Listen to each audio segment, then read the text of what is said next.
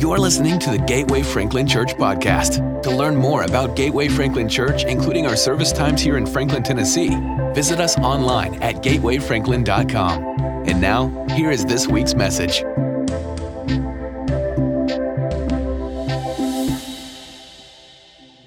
Wow, what an encouraging time of worship this morning. Confidence in Christ. We said Jesus Christ a few times. Some of the lines of the songs that grabbed my attention: He tore through the darkness. What a great line. Heaven held its breath. What a great line. You know, there's even a gospel account, and I haven't really ever chased this down, but upon Jesus' resurrection, there was other people that was resurrected that day. I'm wondering, who was writing about that, right? I mean, you would have thought that would have been a story in and of itself of where and how did these people get here. But I know why we're here. Because regardless of where you find yourself, there is either hope in Christ or there's hope that there's hope in Christ.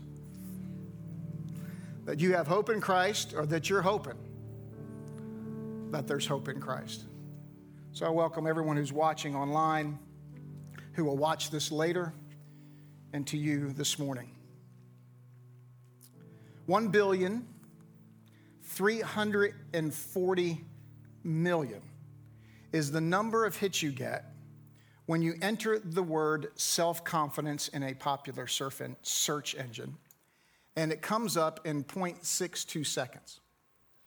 If you put in a search for self-confidence in a book search engine, you'll come up with over 10,000 different hits. There can only be one reason for such a prodigious amount of material on self-confidence, and that's because we struggle with it and we think it's life's silver bullet. The University of South Florida's Counseling Center defines self-confidence this way. Self-confidence is an attitude about your skills and abilities.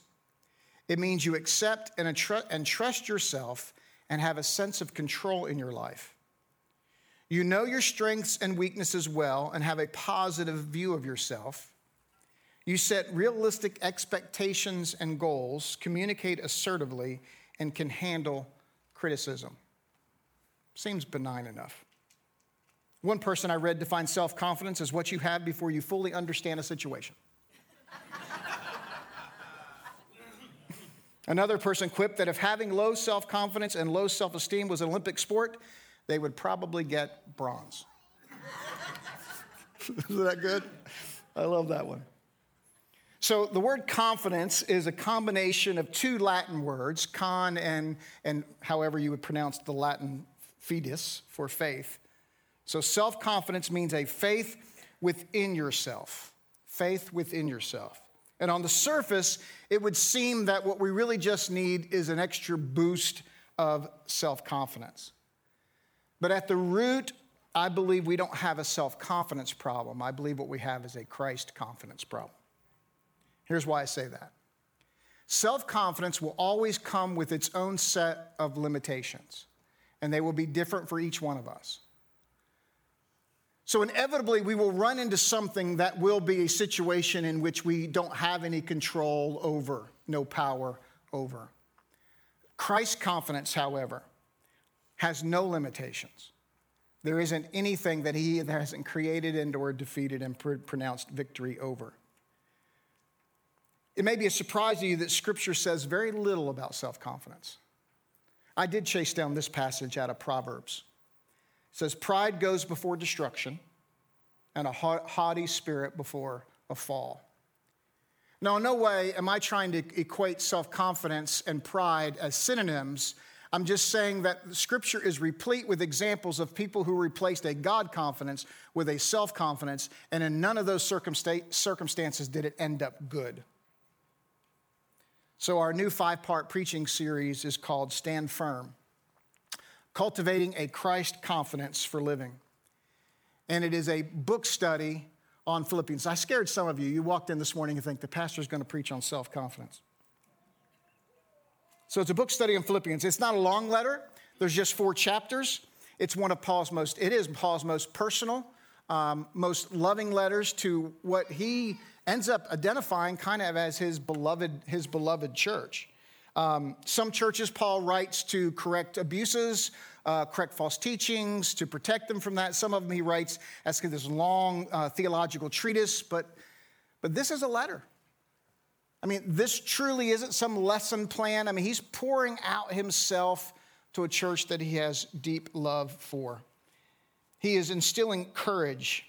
He's instilling confidence in them so that they can stand firm in the middle of whatever life would bring. To encourage someone is to build courage into them. So to Christ encourage, I would think it would be very similar, to build Christ into someone. And that's Paul's hope in this letter, and it's mine as well. That you can, especially over the course of 5 weeks, that you would come away with more courage in Christ, more confidence in Christ, so that you could have Christ courage and you could have Christ confidence. Do you need a different source of courage than yourself? I do. Do you need a different source of confidence than yourself? I do. I've lived enough living, and you probably have too, to outstrip any illusion of control. And then when you do feel in control, be careful, because the next shoe drops. Self-courage, my experience is self-courage and self-confidence, my own, leak like a sieve. They leak like a sieve. So Philippians contains some of the most fire you up quotable passage in all of the New Testament in this book. All right? So I'll read them all to you, and then we can put that aside and really understand how all these fit in context, right? But here are 7 of the most quotable passage in all of the New Testament. Philippians 1:6. Being confident of this, that he who began a good work in you will carry it on to completion unto the day of Christ Jesus. Philippians 1:21. For me to live is Christ, to die is gain. Philippians 3:14. I press on toward the goal to win the prize for which God has called me heavenward in Christ Jesus. Philippians 4:4. Rejoice in the Lord always, and again I say, rejoice. Philippians 4:6 and 7. Don't be anxious for anything, but in every situation, by prayer and petition and thanksgiving, present your requests to God, and the peace of God, which transcends all understanding, will guard your hearts and minds in Christ Jesus. Philippians 4:13, I learned it this way. I can do all things through Christ who strengthens me.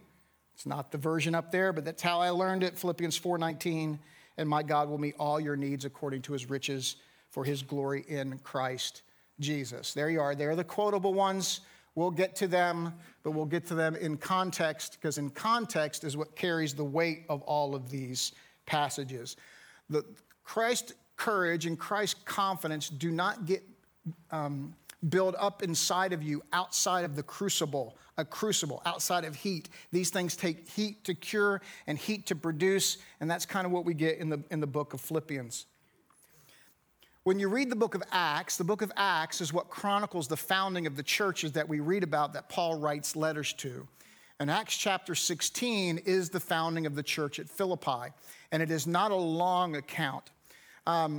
Paul and Silas and Timothy are with him here, and they had full intents to head to another region to preach. But overnight, Paul has a dream of a man saying, come over here to Macedonia and help us.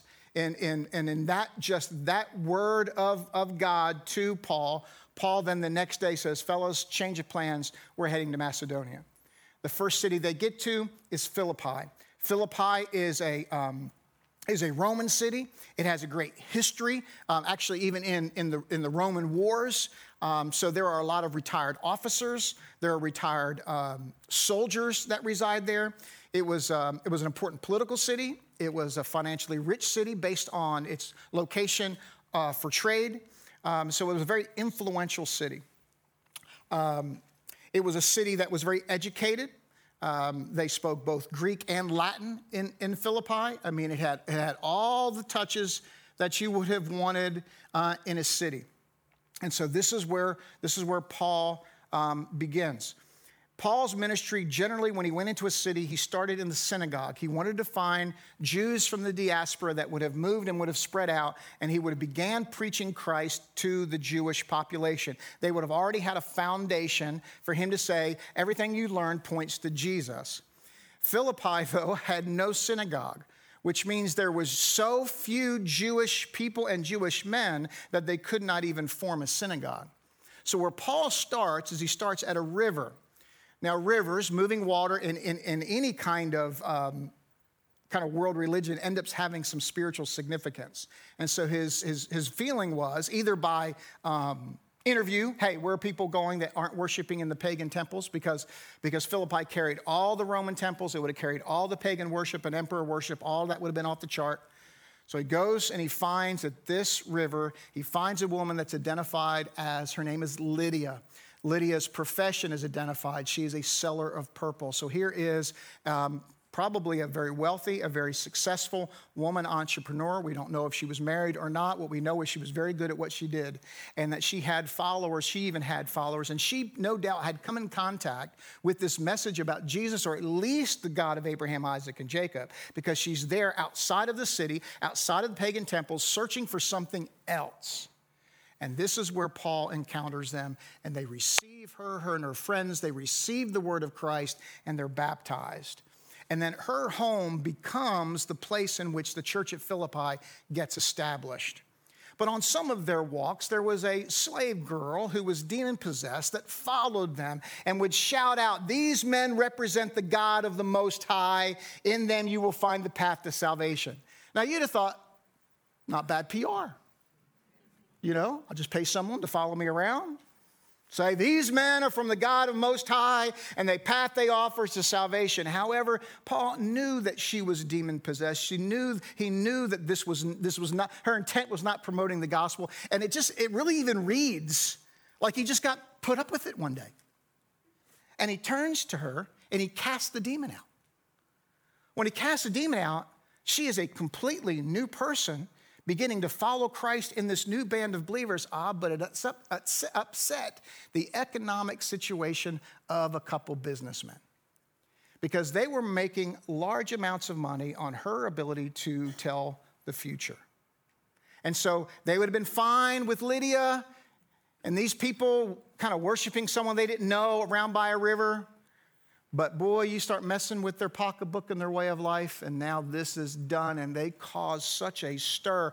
These men over here, they're coming to disrupt our way of life. They're going to change everything that we do and how we do it. Listen, we're talking about a handful of Christians now. But they're going to disrupt everything we do and how we do it, and we must put an end to this now. And Silas and Paul are beaten mercilessly, without mercy. And they're imprisoned. And the book of Acts is a very dramatic book. I mean, it is dramatic. You read a lot of dramatic things. And I think maybe leading the list of the drama was what happens to Paul and Silas.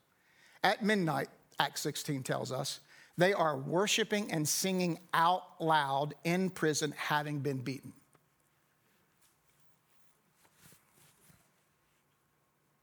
And I think, and I'll tell you why in a second, I think it had gotten the attention of the entire prison.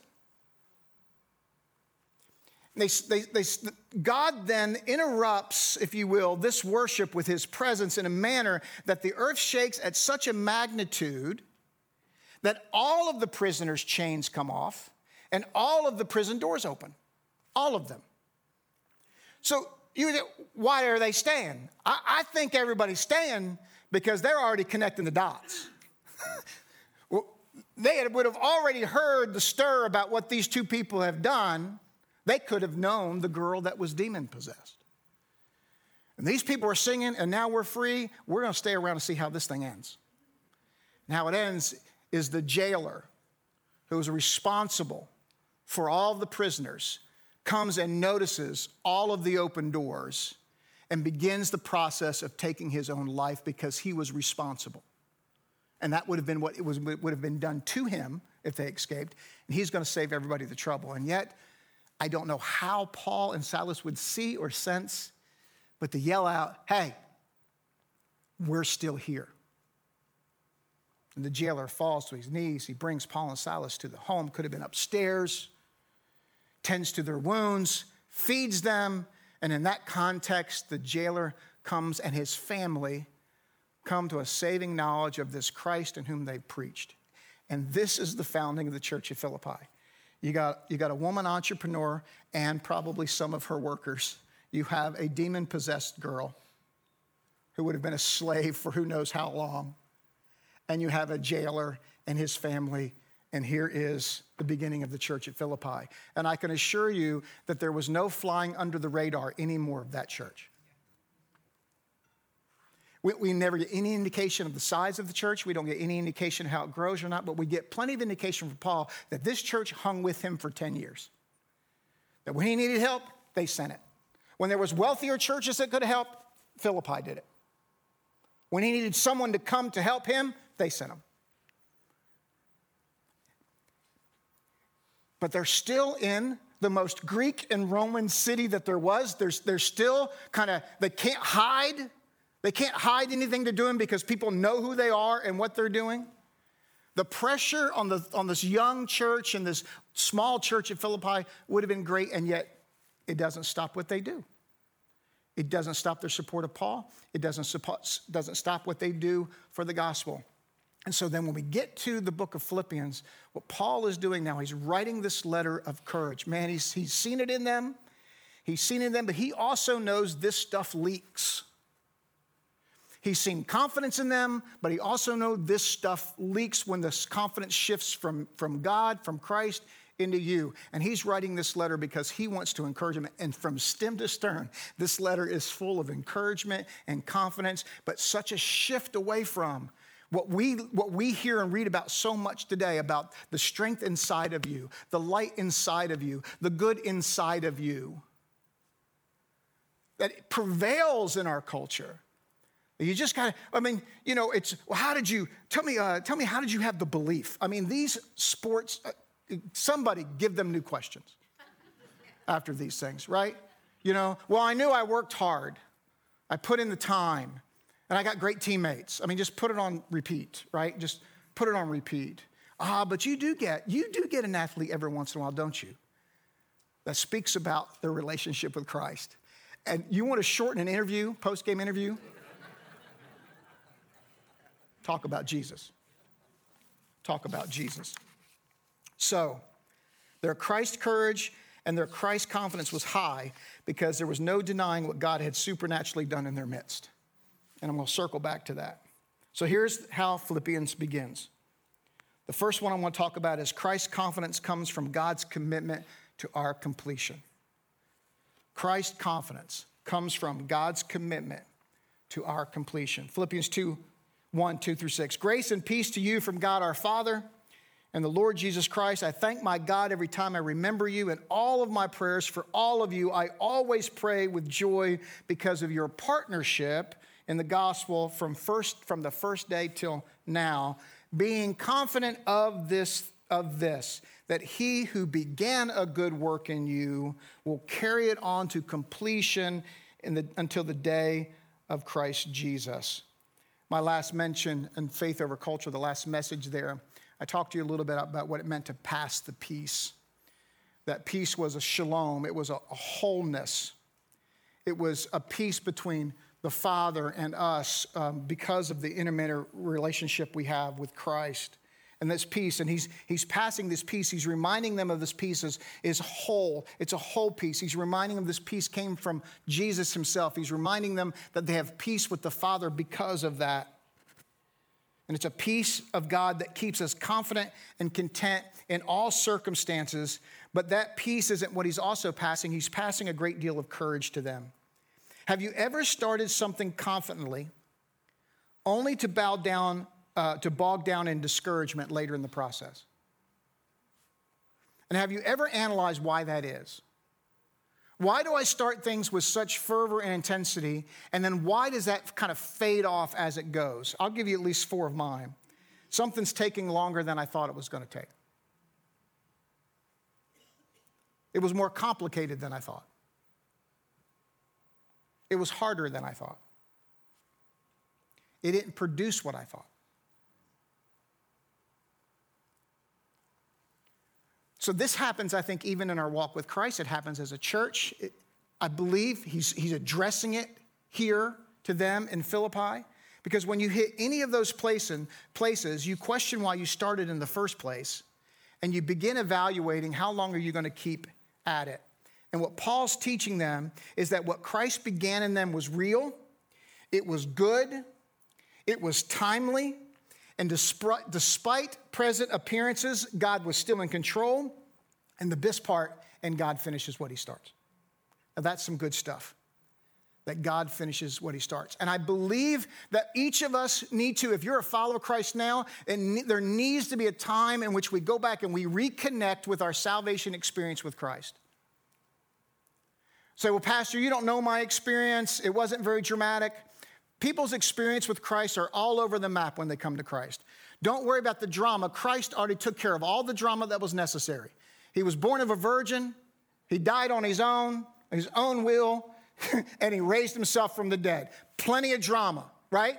Plenty of drama. But each of us that are followers of Christ had to make a decision. You don't fumble into this. You don't inherit this. These are decisions that we make, full opened eyes, where we come to this conclusion that what I'm doing isn't working. What I'm living for isn't worth living for. Who I thought it would be, I'm not becoming. What I thought life was going to be isn't hit the mark yet. And each one of us at some point in time come to those conclusions and say, what else? And in that what else moment, when we get introduced to Christ, we say, that's what it is. And I know that as you walk this out, and it's easy to get to the place, well, is this all there is to it? And I thought I would be further along in my faith. I thought I'd be further along in this. I thought that this situation would be further along, and we get tired and we get weary. But what Paul is teaching them right here is when he starts something, he finishes something. You can have Christ's confidence no matter what your situation is, because he will not stop his work in you. He won't do it. Have you had people quit on you before? He doesn't quit on you. He's never quit anything he started, including you. There's plenty of people that we will disappoint and they'll quit us. There's plenty of people that will look at you and go, I thought you would be further along. I'm out. Not Christ. When he comes in and says, I know you wanted to be further along, and we're still working on you. I'm not going anywhere. I'm right here. And when I started it in you, it had an end date. The end date's when I'm coming again, and I'm going to work on you the whole time. I'm going to work on you the whole time. Living with a Christ confidence doesn't work because Jesus believes in us. Man, if you're not careful, this whole self thing sneaks in every little corner. He doesn't look at you and Kathy and say, I believe in you, Kathy. I believe in you, Kathy. What he does is, I believe in me and you, Kathy. You understand the difference? One difference is we bring something to the table that he likes. The other is, there wasn't anything that we brought to the table, folks. But his love and mercy reaches down and makes us whole in him. And he goes, now that's somewhat I can stand behind. He believes in what he's done inside of you. He believes it more than you believe it. He believes it more than I believe it. I sure have quit on myself a bunch. How about you? There's a phrase in pastoral ministry. Actually, it's a ministry axiom that says never resign on Monday. Tuesday, Wednesday, Thursday, Friday, they're okay. Not Saturday because no one can fill in that fast. But he doesn't quit on you. So Christ's confidence comes from God's commitment to what he started in you. Here's the second one. Christ's confidence comes from God's commitment to his purpose completion. His purpose completion. Paul goes on, verse 12, he says, now I want you to know, brothers and sisters, that what has happened to me has actually served to advance the gospel. As a result, it has become clear throughout the whole palace guard and to everyone else that I am in chains for Christ. And because of my chains, most of the brothers and sisters have become confident in the Lord and dare all the more to proclaim the gospel without fear. Christ's confidence comes from God's commitment to his purpose completion. Are you becoming more hesitant to share with people that you're a follower of Christ? Have you become more hesitant to follow God's direction in your life?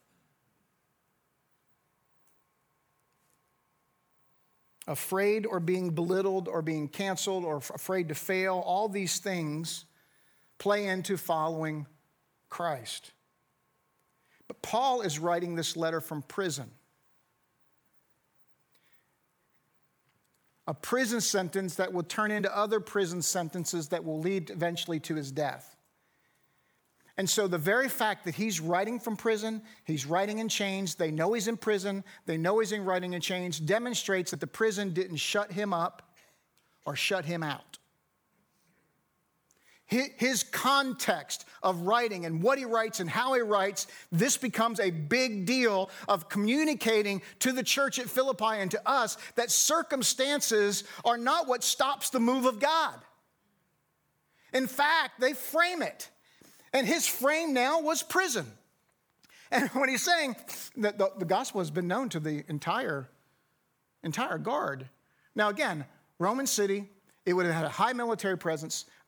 This probably would have been an elite guard.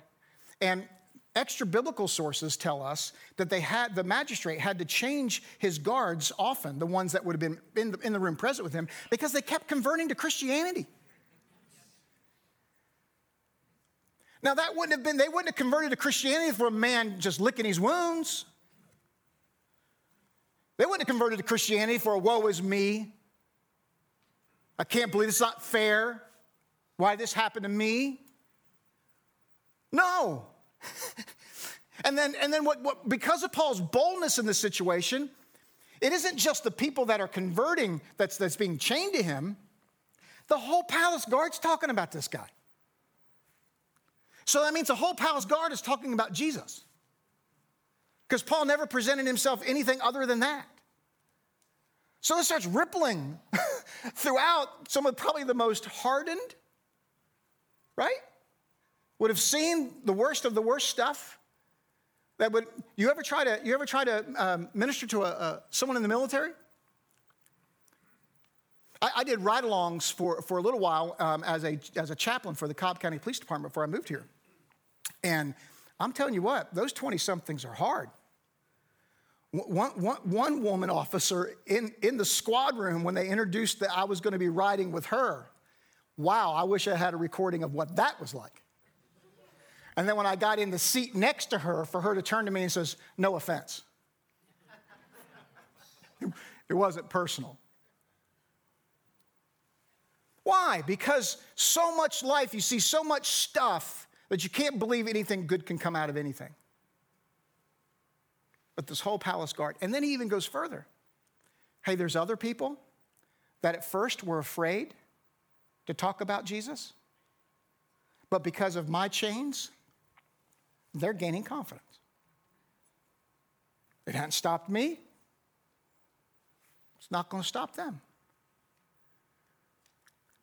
So how do we live with a Christ courage and a Christ confidence when everything around us seems to be blowing up? Now, it could be personally. It definitely can be culturally, globally. How do you maintain a courage and a confidence? Because one, what God has started in you personally, he will not let go of that. You're not going to stay where you are. As long as we continue to partner with him, he brings us along. And what he has started in the world, that also will be completed. That he has a purpose. He has a purpose with you. He has a purpose with me. He has a purpose with our body. He has a purpose with the Big C church. He has a purpose for all that, and that will not come without bearing the fruit he had intended it to bear. So, this is when Paul moves on to kind of one of the famous lines I talked about. For me to live as Christ and to die as gain. This is the conclusion he comes to. Hey, as long as I live, I'm going to keep preaching. I'm going to keep talking about Jesus no matter what comes my way. If I'm living, if I'm breathing, the words I'm breathing is the power and the redemption that comes in Christ. So for me to live is Christ. He can have it. Whatever I got left, wherever I am, I'm his. To die, well, the longer I sit in prison, the better that sounds. Now, not as an escape. I mean, you got to remember, but he encounters Christ in the most dramatic of ways. So he is the only apostle that didn't see Jesus, right? Flesh, blood, like that. So his encounter to be called an apostle, it was just as real, but it was much more dramatic. And I think listen, when you're done with me, I'd love to catch up. But then he tells the church of Philippi, it's better for you that I stay. Because as long as I stay, I keep encouraging you. I keep building confidence into you. I keep doing this, and the gospel keeps moving forward because, man, the Philippians just got it. It was a group of people that just got it, and they weren't going to be intimidated by their size or what they had to bring. They were still going to bring whatever they could bring. And I come up with this statement here to finish this segment of the message. It's amazing what can be accomplished for the kingdom of God when you're not afraid for yourself or worried about the success of the outcome. It's amazing what can be accomplished for the kingdom of God when you're not afraid for yourself or worried about the success of the outcome. And he ends the first chapter this way. Whatever happens, verse 27. Look at someone and say, whatever happens. Whatever happens, conduct yourselves in a manner. That means live. Okay? So whatever happens, live worthy of the gospel of Christ. So here's how I rewrote that. Whatever happens, walk in the confidence that Christ has secured for you on the cross and his resurrection. Now look, our lives don't earn salvation. It was given to us before that we would have ever had a breath, okay? But now once our salvation is complete, Paul's challenge is, hey, live your life worthy of what was done for you. That's sobering. Come on, church. Whatever happens, if whatever happens then defines your relationship and your walk with Christ and your courage and your confidence, if whatever happens is framing that, in essence, I think he's saying that's not living a life worthy of what Christ accomplished on the cross. It's not some favor thing that we owe God something because he died for us, so we just kind of owe him to go through the motion. We owe him. That's not really what he's saying. What he's saying, this over here has done much more than what you are believing and living like it's done. This over here has done everything. It has done everything. So live your life in a manner that believes that the cross did everything. That the cross and the empty tomb did everything. You want me? Come get me. As long as I'm living, I'm going to talk about Jesus. If I'm going to die, I'm going to be in heaven with him. Come get me. Paul, it is a life lived worthy. And what I don't care, right? There's an old saying that if you don't care who gets the credit, a lot gets done, right? If you don't care what happens to you and you don't care what happens, and you're going to say what you're going to say, you're going to live the way you're going to live, worthy and with that kind of confidence and courage. And no matter what happens, it's not going to shake that courage or shake that confidence. I'm not saying it doesn't drop you to the knees. I'm not saying you don't get your wind knocked out of you. What I'm saying is you don't stay down there as long as you would if you did not have Christ. Then he says, then whether I come and see you or only hear about you in absence, I will know that you stand firm in the one Spirit, striving together as one for the faith of the gospel, without being frightened in any way by those who oppose you.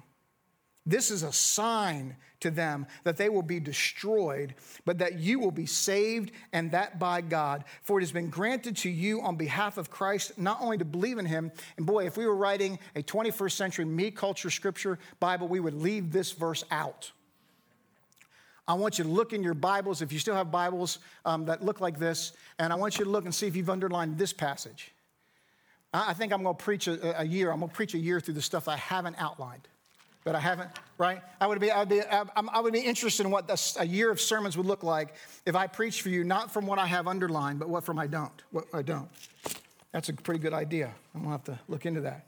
Verse 20, for it has been granted, okay, since you are going through the same struggle you saw I had and now hear that I still have. Paul's saying, Jesus suffered, I'm suffering, y'all gonna suffer. But he doesn't say that in a manner to break our confidence and courage, but to increase it. So, Paul isn't attempting to construct in this whole letter. He's not, like I won't be able to teach this like I would teach Romans or something else.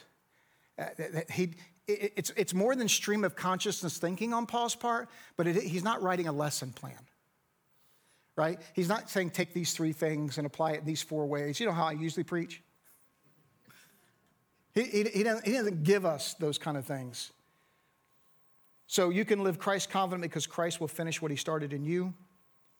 You can live Christ courageous because Christ will finish what he started with you. And what he said here in this last verse is standing firm is a group project. My daughter hated group projects in school. I don't know about you or students in the room. Hated group projects. You know the people who hate group projects? The people are the ones that do all the work. People who love group projects, people don't do jack, right? But he's saying standing firm is a group project because standing firm together projects our inevitable salvation by God and the inevitable defeat of the enemy. Do you see that? When we stand together of whatever makes up what's known as Gateway Franklin Church, this is all that I have purview over. When we stand firm together in Christ's confidence and Christ's courage, it is a sign of the salvation of God and the inevitable defeat of the opposing force of the enemy against us. And I say it all the time in here. We come into this room, we have the opportunity to lend faith, and we have the opportunity to borrow faith. We have this would be a new translation of that. We have the opportunity to lend courage, Christ's courage, and borrow Christ's courage. We have the opportunity to lend Christ's confidence and borrow Christ's confidence. I don't have anything to offer you other than Christ. But in Christ, you couldn't offer anything better. So you remember that definition that I read. Come on up, man. I read the definition to you of the University of South Florida. This would be, and it's a pretty good definition on self-confidence. I just don't know we need a good definition of self-confidence. So here's my definition of Christ confidence. Christ confidence is an attitude about Christ's skills and abilities. It means you accept him and surrender control of your life to him. You know his strengths and your weaknesses and have a confident view of your partnership. You set faith-filled goals, pray continually, and handle adversity through him. Pastor Charlie.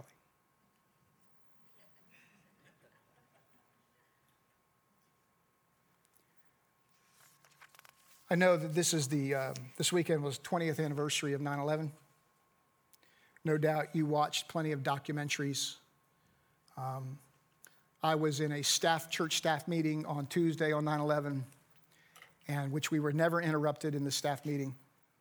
And the pastor's administrative coordinator knocked on the door and wheeled a TV in time for us to watch the plane go through the second tower. On Wednesday, the church was packed. Church was packed. And we had a time of prayer and worship and just really a lot of crying that went on. Sunday, place was packed. And was packed for a number of months. But you know how that turned out. So why was it packed on Wednesday? Why was it packed on Sunday for months? Because the country had lost its collective sense of self-confidence. It had been decades and decades and decades, right? Where there was ever a strike on our country. We fight wars on someone else's dirt, not ours. Self-confidence was rocked, and people turned to God. But peace generally doesn't bring out the best in our relationship with Christ unless you get shaken enough to keep walking in it even when you are in peace. And I was reminded of that all this weekend. What is your context today? See, when I read the scripture out of Proverbs, pride can actually come out in a couple different ways. It can come out as fear, and it can come out as kind of overconfidence or arrogance. It can kind of come out both ways. And Pastor, how does it come out during fear? Because when I'm afraid and that fear freezes me, that means I don't have the confidence. All my confidence is in me. And I face something that is bigger than me, and so I'm afraid, right? And so because I don't have enough to bring to bear on that, so that comes out as fear. Well, fear is another version of self-confidence. You with me? Because my fear is dependent on what I can see or bring to the table. And when I don't have enough to bring to the table, then I live in fear.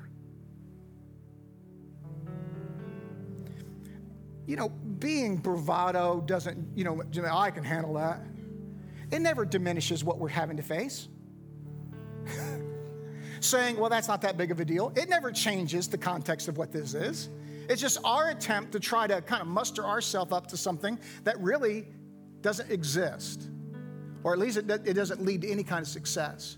So wherever you find yourself today, if you find yourself leaning too much into yourself, I can just tell you, I know we chase God in crisis, but my suggestion is you chase him before crisis hits.